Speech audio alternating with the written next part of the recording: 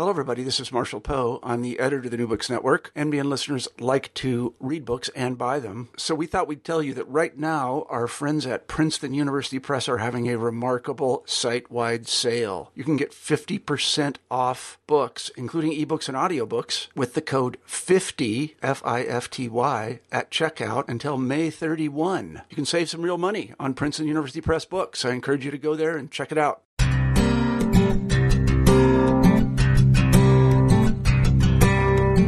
Hello, and welcome to New Books in Digital Culture and Communication Studies.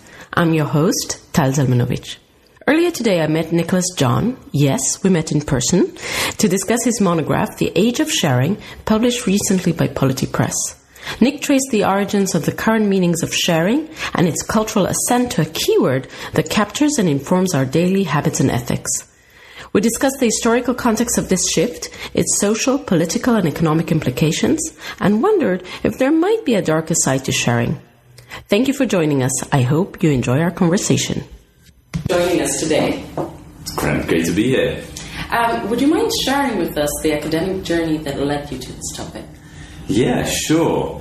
Well, my BA was in social sciences, social and political sciences at Cambridge University. Though I got in as a philosophy student and spent a year studying philosophy before jumping over to social sciences. This was in the early 1990s when Anthony Giddens was at the peak of his powers. John Thompson was a young man lecturing about media and capitalism. And really, I think that's kind of set me on my way as a sociologist. My PhD I got from the Department of Sociology and Anthropology at the Hebrew University of Jerusalem. I studied the diffusion of the internet to Israel and kind of its arrival to Israel. It spread throughout Israel. It was kind of like a political, economic analysis of the diffusion of a new technology. My supervisor for that was Professor Avery Luz, and actually, though my PhD, I kind of feel that her voice is less felt there than in the book we're going to talk about today, where I feel that she has quite a strong presence. So after finishing my PhD in sociology, I made a leap to a communication department.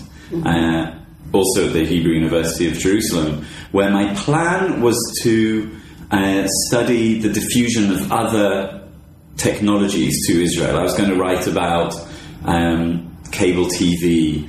I was going to take my study of the internet through kind of from the mid-1990s through to the present day.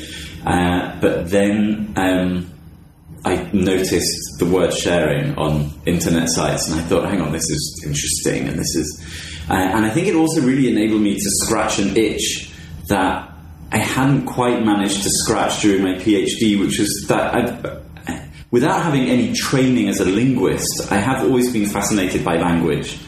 And so noticing this word and feeling that there was something to say about it, I just kind of followed my nose and kind of kept digging and finding more interesting things to say about sharing, and then at some point realising that actually there was probably a book to write, and then writing it, and then and here we are. Okay, wonderful. Before we actually talk about the arguments in the book, could you just kind of define for us what you mean by sharing, and did sharing always mean the same? Right, well... What I mean by sharing. The thing is, I think my approach is a pragmatic approach, what linguists call a pragmatic approach. So I'm not a language policeman saying what sharing means or doesn't mean. I will look at how other people use the word and try and understand its meaning through its use. Having said that, I think there are some useful distinctions to make before talking at length about sharing. One is that when we talk about sharing, or at least when, in its original meaning, sharing was very much about division. and maybe a bit later distribution. So the Old English root for the word sharing means groin, which is where the body divides into two legs. The trunk of the body divides. Then in the 16th century, sharing comes to mean dividing. Sharing and shearing are basically the same word. So a ploughshare, I used to think that a ploughshare was shared by the villagers. Maybe I was wrong, but that's what I thought naively. A ploughshare is called a ploughshare because it shares the earth, it divides the earth, and that's what's sharing. So when we share our candies, we're dividing our candies, and that's the original pre-metaphorical sense. Well, only the pre-metaphorical sense is this Old English, but I think for now we can think of this physical division as the pre-metaphorical sense of sharing. So that's one thing that it means. Now, though, of course, it also means, it also refers to a type of communication. Sharing is a kind of talk. It's a term for talk. This is much newer, so what we can see is that in addition to what I call a distributive logic of sharing, where we talk about dividing things up, and then we can ask questions about zero-sum games, we can ask questions about the justice of the way things are divided, there is now also a communicative logic to sharing, where sharing means telling. And most often it means telling something that is emotionally significant, right? If I say to you that I have something to share with you, I'm not going to then tell you what time the next bus is arriving. I'll tell you disappointing. Right. I will probably tell you something of emotional significance, right? So this is why sharing is what linguists call it's a performative, it's indicative of a performance. It kind of sets you up to expect a certain kind of talk. So I think that's what, when people talk about sharing now, they would tend to mean either they're talking about something that's being distributed or divided, or they're talking about an act of communication. So still with the definitions a little, as you kind of told us in the introduction, you were born in England, you live and work in Tel Aviv, your book is written in English and analyzes mostly Anglo-American sources. For your purposes, do you feel that sharing is a concept that means the same in all of these locales and indeed around the world? Well, that's an empirical question that I don't really have a satisfactory answer to. When I teach about sharing to Israeli students, we have in the first lesson a very long discussion about whether this whole story about sharing works in Hebrew. And I ask speakers of other languages in my classes, and when I talk about sharing in conferences around the world, I am interested in whether what I have to say about this word in English works. Because, for instance, in Hebrew and maybe in other languages, the sense of sharing as division and the sense of sharing as talking have two different words. And so when I want to say that the power of the word sharing is because it brings together a whole set of meanings that kind of bounce off against each other, that doesn't really work in every language. And I'm interested in whether in other languages the word that for sharing, say online sharing, carries with it the same meanings or connotations that it does in English. But I'm aware that this is a book about an English word, and absolutely it draws on English, mostly American sources. But I think I declare that at the beginning of the book. I'm not making universal claims here.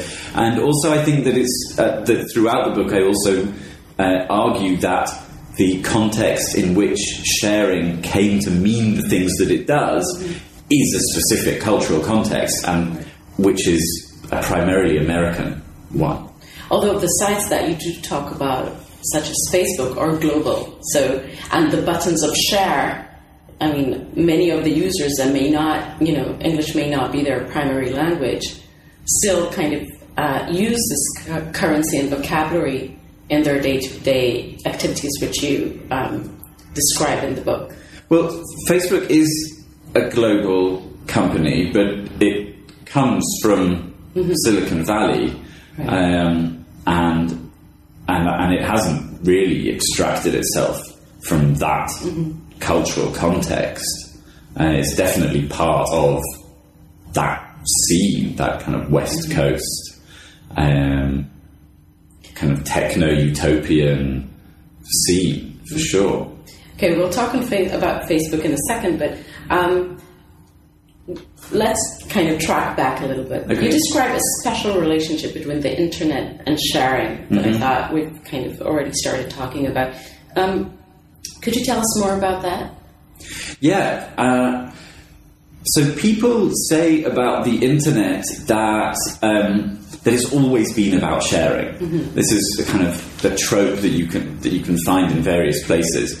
But what I find interesting is that when you look at texts that are, 10 years old, or which isn't even that old, when people talk about the internet as pro-social, and as encouraging community and authentic expression and bringing people closer together, which is one of the ways in which the internet was discursively constructed from the mid-90s and still today it's constructed like that.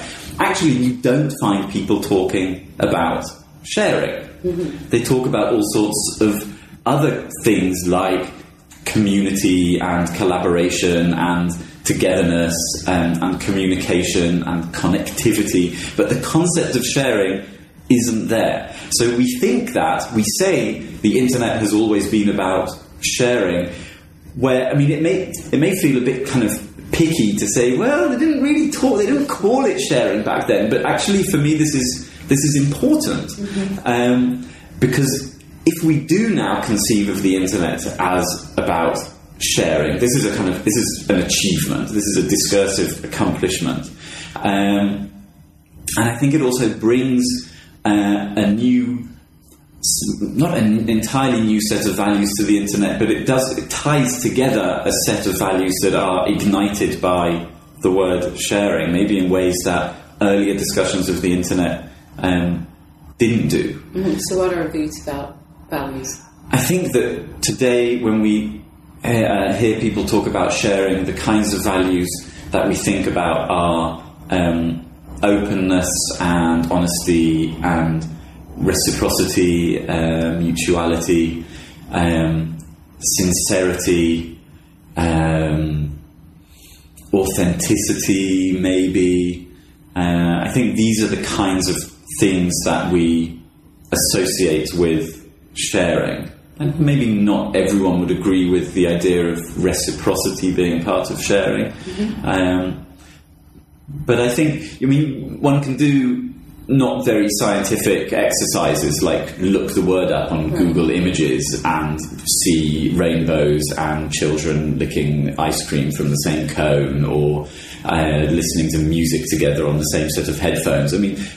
These are the kind of cultural associations we make with sharing. We also very easily hear the word caring together with sharing. So these are the kinds of values that we identify with sharing. And I think that these are the kinds of values that have been identified with the internet. People have also identified values to do with, like bullying and depression have also been part of the discursive construction of the internet. But if we look at the pro-social sides, then those values have been built into the internet, sometimes quite purposefully. So in my book, I refer to Fred Turner's superb history of the relationship between the counterculture and cyberculture, where he does, for me, a fantastic job of explaining how the internet came to be understood as pro-social.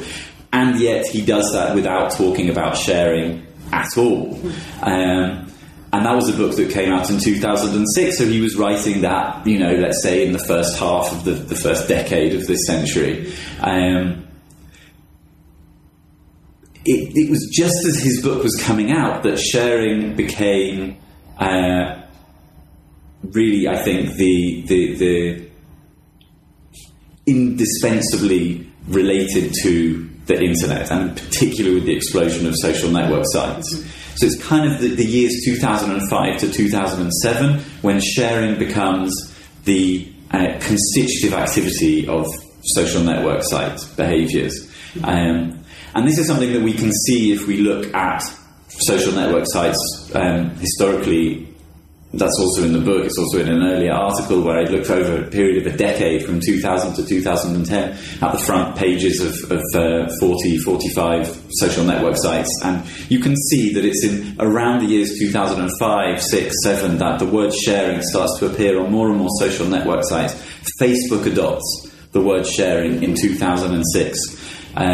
We might think that Facebook has always been about sharing, but in 2004 you can look at screenshots from the front page of Facebook and their about pages. They don't describe themselves as in the sharing business. That comes later in 2006. And so it's then that we really associate sharing with what we do online. And now, 10 years later, we might think, well, yeah, the internet has always been about sharing, right. But actually, it's a word that came not so late, but the internet wasn't all people involved in the internet and writing about the internet certainly wouldn't have said in the year 2000 that the internet is all about sharing. It's something that we say now, looking back. So I want to ask you two things, actually. First one is, all right, why then? What happened in around 2006 that we started sharing? And the second thing is, do you find that sharing more online means something about our societies? So do we share more as societies? Well, we do more of the stuff that is called sharing, right? I mean, we're doing that more. Of course we are. But you mean that online or offline? Online. Mm-hmm. I mean, I don't know. I can't keep up with the data on how many pictures are uploaded to Facebook and how many email messages are sent every day and so on. I mean, in a way, I think those numbers, they're basically meaningless. I mean, they just mean a lot. and okay, so we know that there are a lot of photos shared on Facebook every day and statuses and so on. I think this is also part of a shift towards greater openness, which I think is a theme that runs through the book. Mm-hmm. That by sharing online, we are making more of our everyday lives available for public consumption. We're showing more of ourselves to other people. For some people, this is a reason to criticise the young who have no shame and so on. I mean, we don't need to go there. We know that doesn't quite work like that. So we are sharing more online, for sure. Are we sharing more offline as well? Well, I don't know. I think that's harder to answer, because here we start getting into areas where the use of the word sharing is far more contentious. Mm-hmm. Because then we start creeping towards the sharing economy. Right. Okay, we'll talk about the sharing economy in a second, but I just want to push you towards one chapter in your book that talks mm-hmm. about the therapeutic culture and a way of sharing our feelings mm-hmm. with one another mm-hmm. offline. Okay. And I think maybe that's a way of thinking about how this sharing mm-hmm. online slips into our offline lives, which I think you describe. Well, I'm sure that when the the strategists and the copywriters and of the social network sites in around 2005 were very heavily adopting the word sharing to describe what goes on their websites, then there can be no doubt that they would have been aware that sharing means a kind of intimate, authentic, open communication, that sharing is the type of communication through which we create and sustain intimate relationships.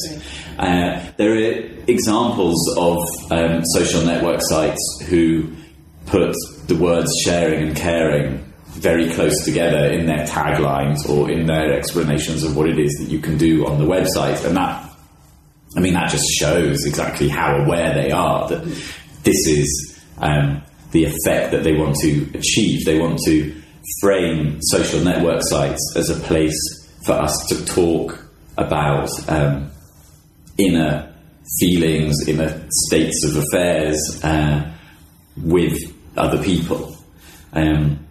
They would certainly have been aware of that and trying to achieve that.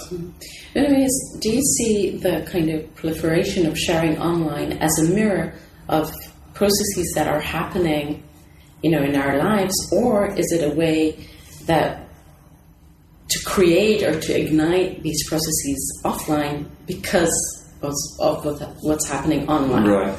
Well, I think that there's an extension of processes that have been going on offline for some time when we talk about online sharing.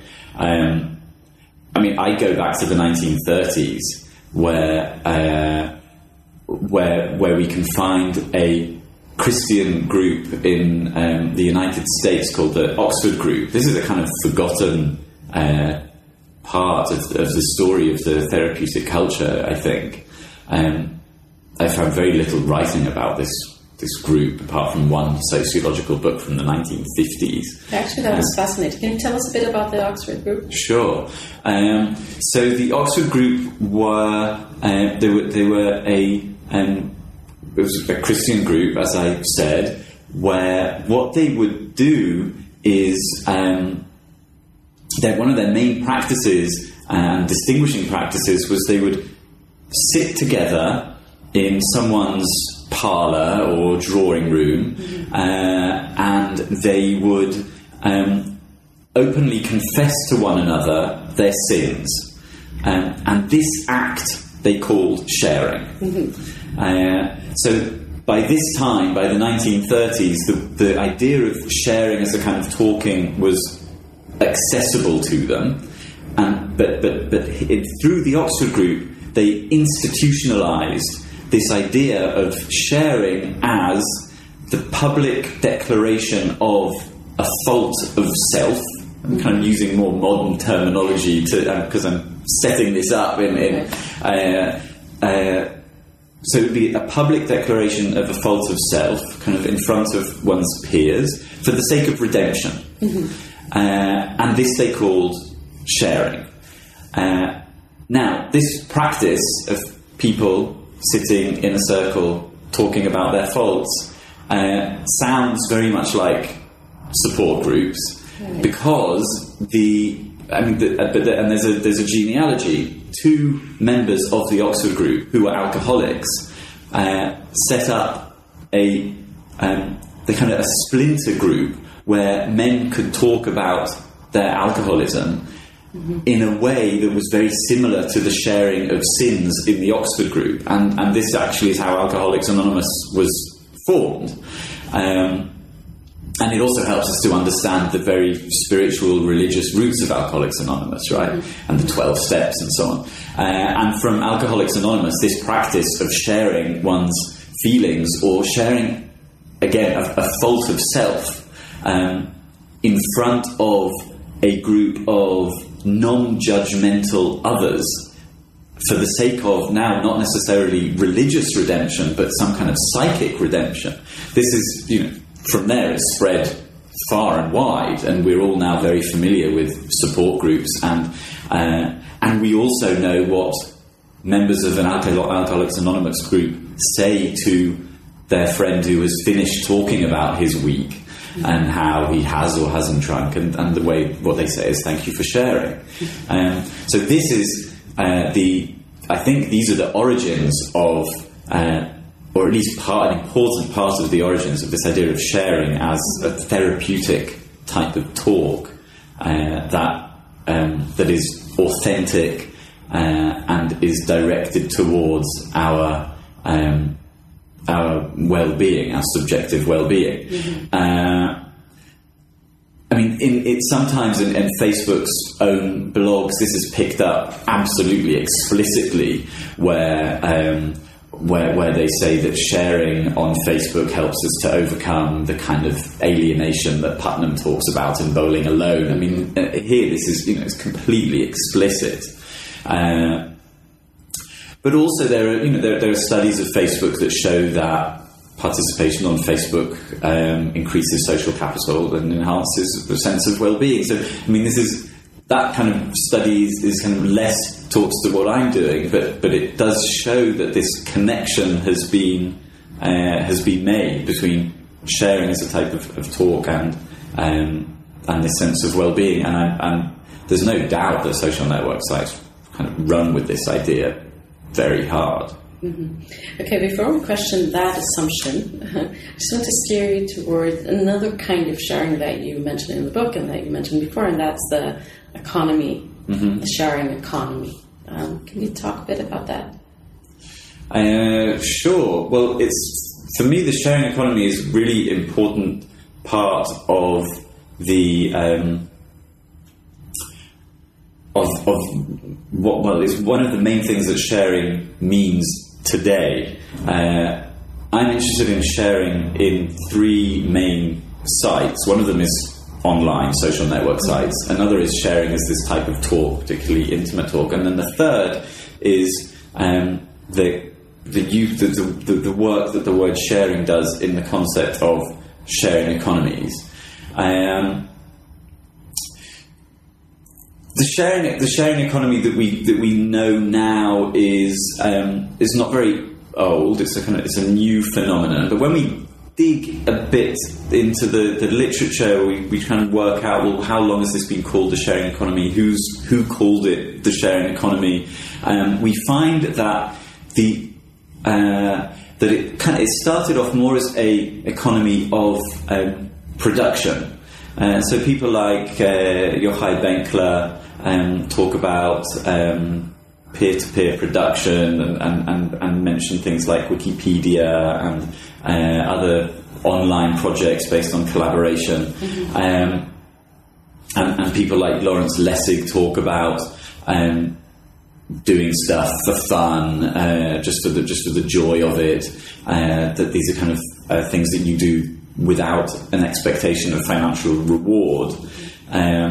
So the original use of the term sharing economy, I mean, again, not going very far back, only going back about 8 or 9 years, talks about the sharing economy as an economy of production. More recently, it's also come to refer to an economy of consumption. Now, when we hear sharing economy, we think Uber and Airbnb. Right. Though there are many online initiatives, apps and startups where the objective behind the initiative is not to make money. Couchsurfing, for instance. I mean, it's a bit more complicated today, but when it started out, it's a free kind of fun to do service.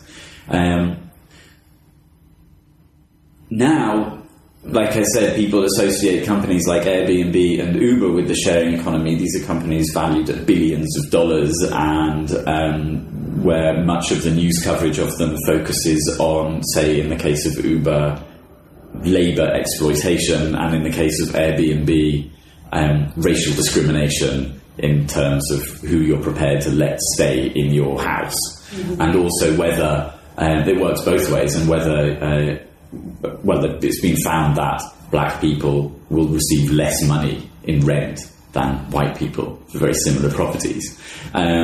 So these are kind of charges that are laid against companies like Uber and Airbnb, but there's a general sense, and this is something that you can see in the press again and again, that whatever is going on in the sharing economy, it isn't really sharing. It isn't the altruistic act of sharing. Right. It isn't really sharing, people say, because money is involved. Right. Because it's selling, or it's renting, it's short-term leasing. But it isn't sharing. I mean, I've got plenty to say about that, but let's note that it's the sharing economy because it's digital. I think that this is a really important part of the work that sharing does in the sharing economy. It is picking up from the expansion of sharing into social network sites, and then from there it is being applied to these apps and companies that are sitting on social network sites and sitting on digital communication technologies. And then in some cases you can really see people kind of making these leaps through the help of the word sharing. You can see people saying that because people are sharing online, they're now more inclined to share offline.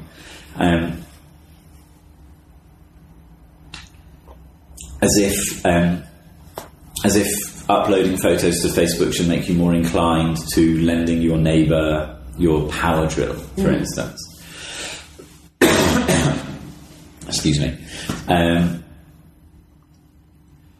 Well, I'm not sure why that should be the case necessarily, but I think that the word sharing is helping people make these kind of links across from a communicative sense of sharing, as in I'm going to tell you what I'm doing on Facebook, to a distributive logic of sharing, which is I'll let you use my ladder because I'm not using it now. So actually I want to suggest something to you after reading the book and our conversation now. As I was reading, I got the sense that sharing might be a concealing concept rather than a revealing one. So businesses such as Facebook use it to conceal the fact that they profit from our willingness to share by selling the information they collect to other companies. Or other businesses like Uber that you mentioned before conceal a system that avoids labor regulation and employee protection. And even users conceal themselves by presenting the best version of me rather than themselves. Do you agree? Do you see that part? I think there is definitely a sense in which the way that companies like Facebook not only, though, use the word sharing serves to mystify the true relations between, for instance, Facebook and advertisers. So the terms and conditions of companies like Facebook and Google talk about the times when we will or will not share information with third parties, and that might be advertisers or the police, or and clearly, despite my pragmatic approach and despite my efforts not to be a language policeman, there are times when you do want to say Facebook isn't sharing data with advertisers, it really is selling. And in those instances,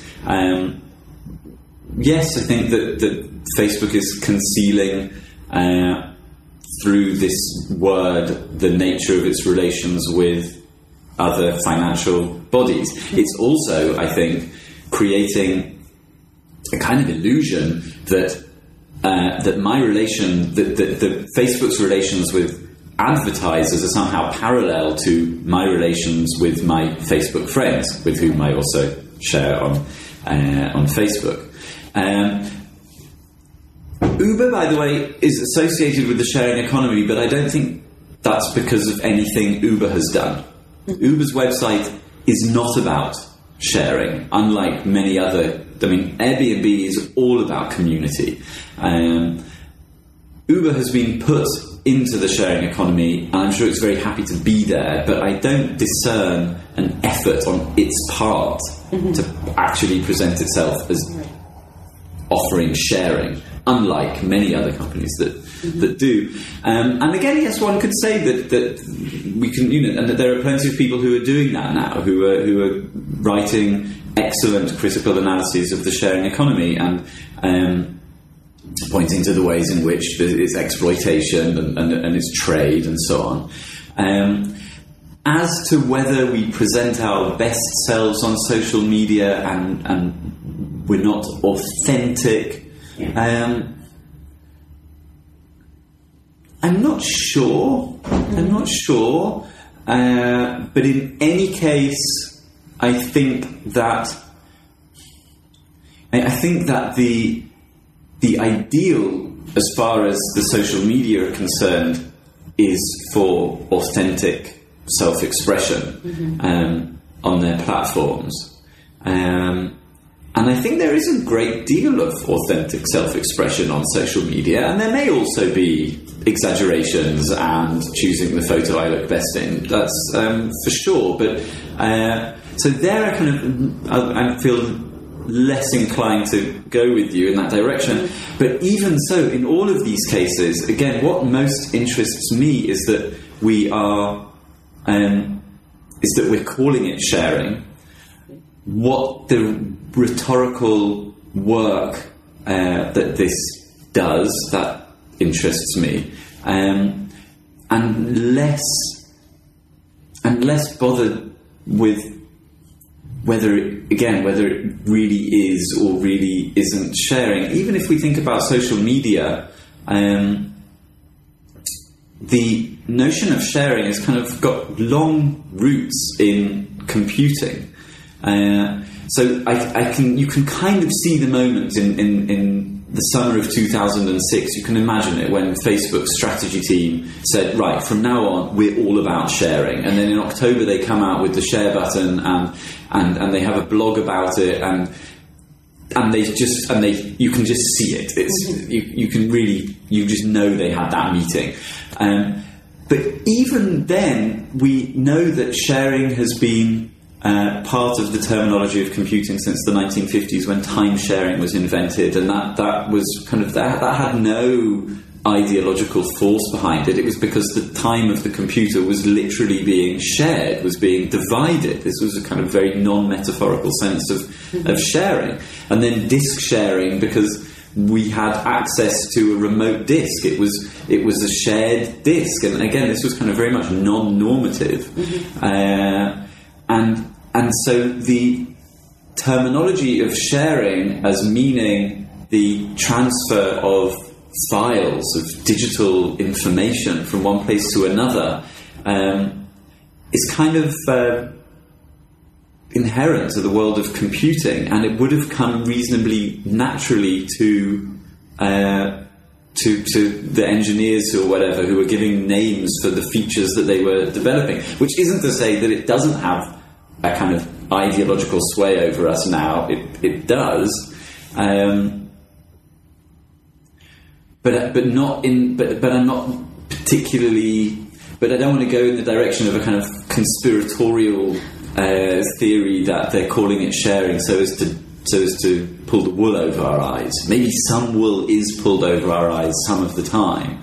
But I think it was quite natural that these things also should have been called. I think I was actually following a bit your strand about the Oxford group and the idea of sharing your sins for redemption, whereas I think mostly on social network sites what we see is more of the sunnier side, and the sins are kind of left, a bit more in the dark. But no, I think okay, yes, though there's another bit then that we could kind of put in between there, which is sharing as not only being of your faults and sins and your alcoholism and your addictions, but sharing as an authentic form of self-expression and constitution. So what I would suggest that maybe it's also a way to create the self and constitute it. Oh yes. Oh yeah. This is. I think that's absolutely. I mean, this is how we know who we are nowadays. I mean, this is what it means to live in a therapy culture. We know who we are, and we create who we are through talking about who we are, and that may be with our therapist, it may be with our significant other. But yeah, the idea that we find out who we are, we find out who our partner is by communicating about our core self.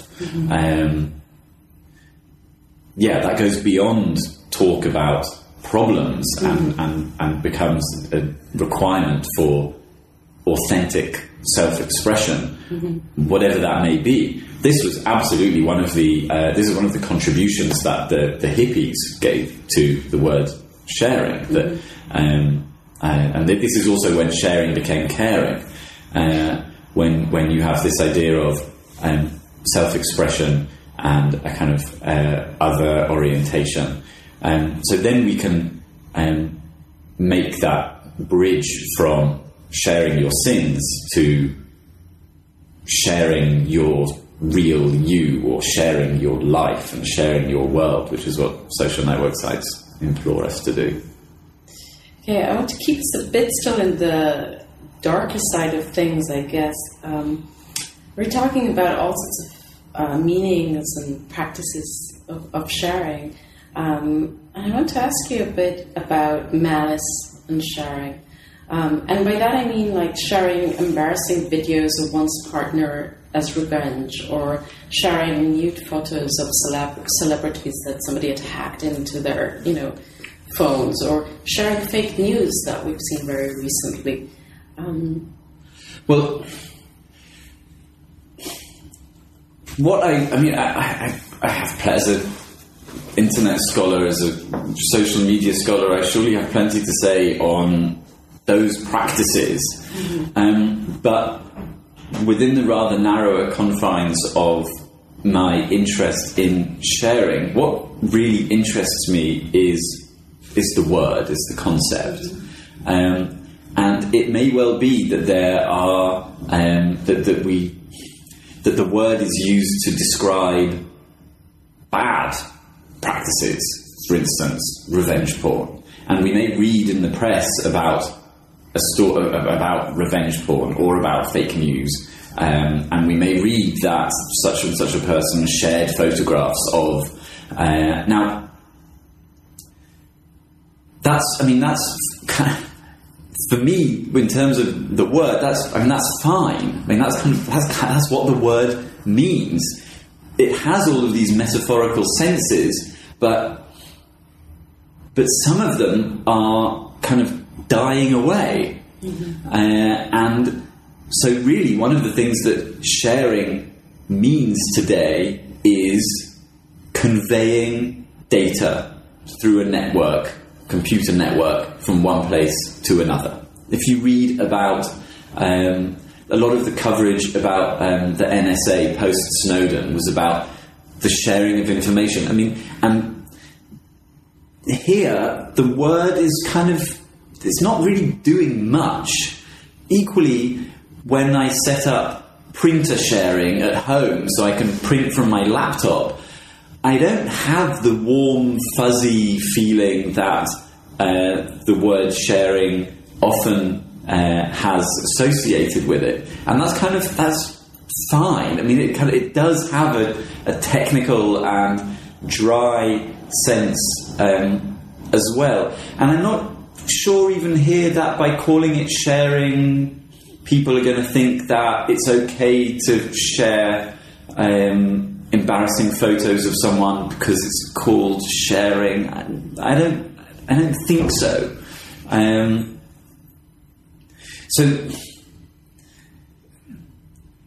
So yeah, the word is sometimes used to talk about bad things, but I think that's testimony to the way in which it's become a kind of taken for granted part of our vocabulary for our use of use of the internet.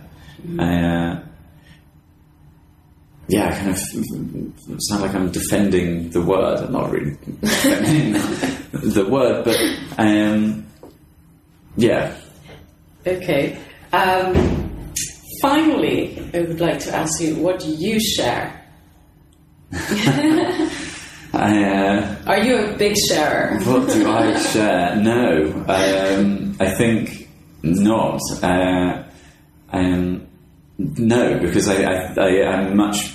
I think I'm anxious for my privacy. So, thank you for sharing with us your thoughts. Thank you very and your much. wonderful book that I think has a lot to say to many of us about the age we live in. Thank you very much. Thank you.